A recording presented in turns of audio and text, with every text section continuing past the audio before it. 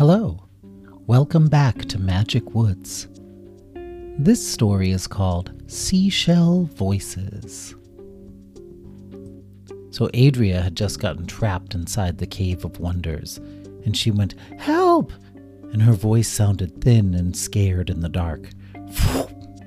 The enchanted torches sprang back to life when they heard her voice, but the door remained closed. "Help!" she cried again, and her voice echoed around the cave. "Help! Help!"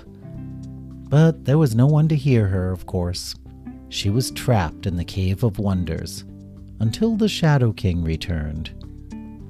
Assuming she survived that long without food, she went to the little spring that bubbled out of the ground and took a long drink of cool water. At least she wouldn't die of thirst. Mousie waited for Adria to return for a whole extra hour that day before she allowed herself to panic. "Adria," she called, running through the empty castle. "Adria, did you come back and not check in with me? Adria, where are you?" But she knew in her heart that Adria was not in the castle.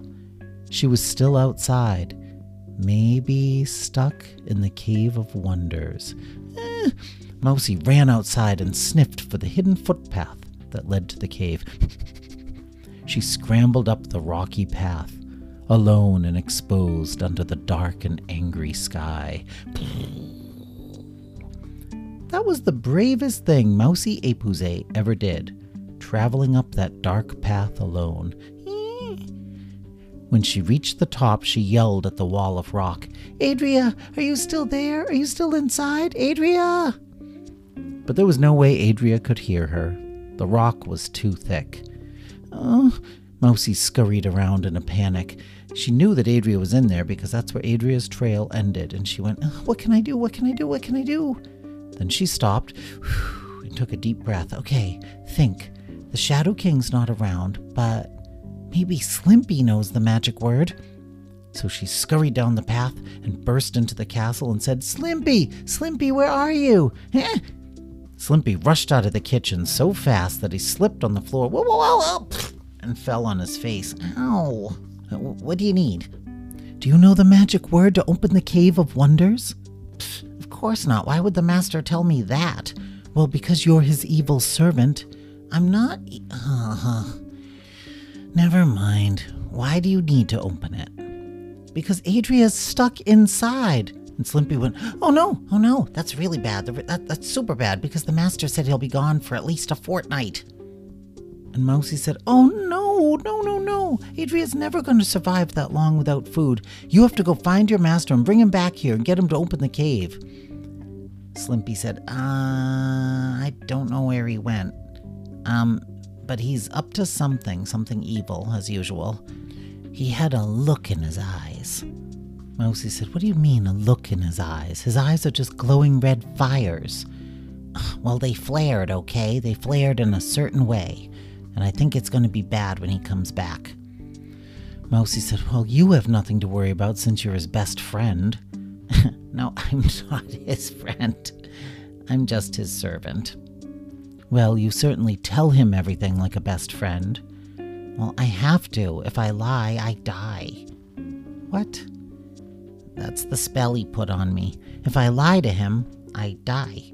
That's why I had to tell him that you and Adria were planning to steal his wand. And that's why I've been wearing earmuffs whenever I serve you food, so I won't overhear anything and then have to tell him about it." "Oh," said Mousie. "And I don't know how I'll die if I lie. I mean, what if I just blow up like a bomb? I mean, I would gladly have died to protect your secrets, but since you and Adria were in the room with me, I mean, I didn't want to blow up like a bomb and risk your lives too. What if that's how I go?" Mousie said, "Oh, Slimpy," and she wrapped him in a hug and said, "I'm sorry. You don't really think I'm an evil traitor?" "No, I think you had to tell him the truth or you would have died, and you were thinking of us, and I think you're a brave and dashing hero, and a great cook as well." "Oh, thanks. I think you're courageous and stout-hearted and a really good friend, and the most beautiful thing I've ever seen." "Oh, thank you," said Mousie. And if mice could blush, she would have been blushing fiercely. And there's just one more thing, Slimpy. What? We have to save Adria! Oh, right, yes. Slimpy thought for a moment. Maybe we should go up to the cave and just shout random words at it and hope we stumble upon the right one. Mousy said, that's one of the dumbest things I've ever heard. Yeah, actually, you're right. Okay, let's see. Maybe there's an answer in the library. Let's go find out. Mousy said, can you read? Of course I can read. Can't you? No. Mousy bowed her head. And Slimpy took her paw and said, I'll teach you. Really? You do that? Of course. Great. But maybe we can wait until after we rescue Adria. Right. Let's go. They spent several days in the library. Mousy looked for pictures of the cave and Slimpy read the words. But they had no luck. They couldn't find the magic word. Meanwhile, Adria passed her time inside the mountain by watching the crystal visions and rewatching the dream of the Breeza. And one morning, when her stomach ached with hunger so deeply that she felt as if she couldn't even stand, she spied something under a table. It was an unfamiliar object, but somehow she knew what it was right away. A seashell, a conch shell from the ocean. And somehow she knew what to do with it. She held the shell to her ear and listened for the sound of the fabled, faraway ocean. But there was no sound of the sea. Instead, she heard faint whispers. When she tilted the shell in a certain way, she could hear the whispers more clearly. And she soon realized that, depending on how she tilted the shell, she could hear conversations from all different parts of Magic Woods. She heard Queen Toria's voice. Oh, Ridget, I'm afraid we shan't be able to survive much longer.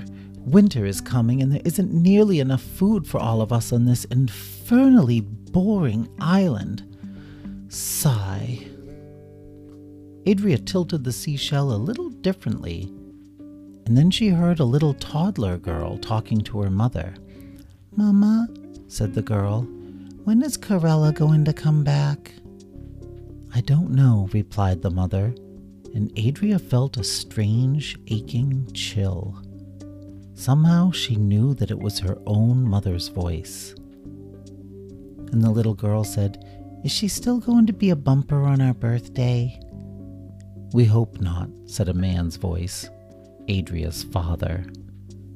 Adria listened to their conversation, fascinated. It soon became apparent that her parents had had children again after they had put Adria in the basket on the river.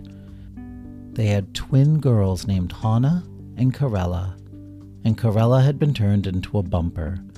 And now Hana and the mom and dad were trapped with the other Mimis on the island of the Agini. Adria listened for a long while. She heard Hana laughing and playing and talking to herself, and she heard Eddie, the old Agini priest, say, Hello, Hana, how are you today? Good, how are you, Mr. Whitebeard? That's not my name, Eddie replied, and then both he and Hana laughed. Then she heard Hana say, Daddy, can you give me another piggyback ride? Of course, my sweet girl, hop on. Oh.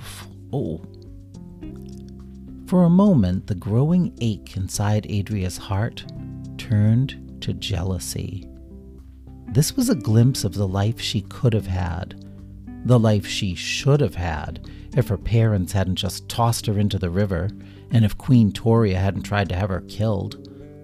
Laughing and playing under the care of loving parents, that's the life she should have had. It's not fair, she said to herself, listening through the seashell. That should have been my life. But the more she listened, the more her heart softened, and the stab of jealousy subsided, leaving behind only the aching sadness of loss. And after that, Adria listened to her little sister for at least a few minutes each day, and it gave her some small comfort to know that life went on without her. She also overheard Slimpy and Mousy as they researched in the library. She felt a wave of gratitude that she had such good friends who were working tirelessly to help her. She just hoped they would figure out a way to save her in time.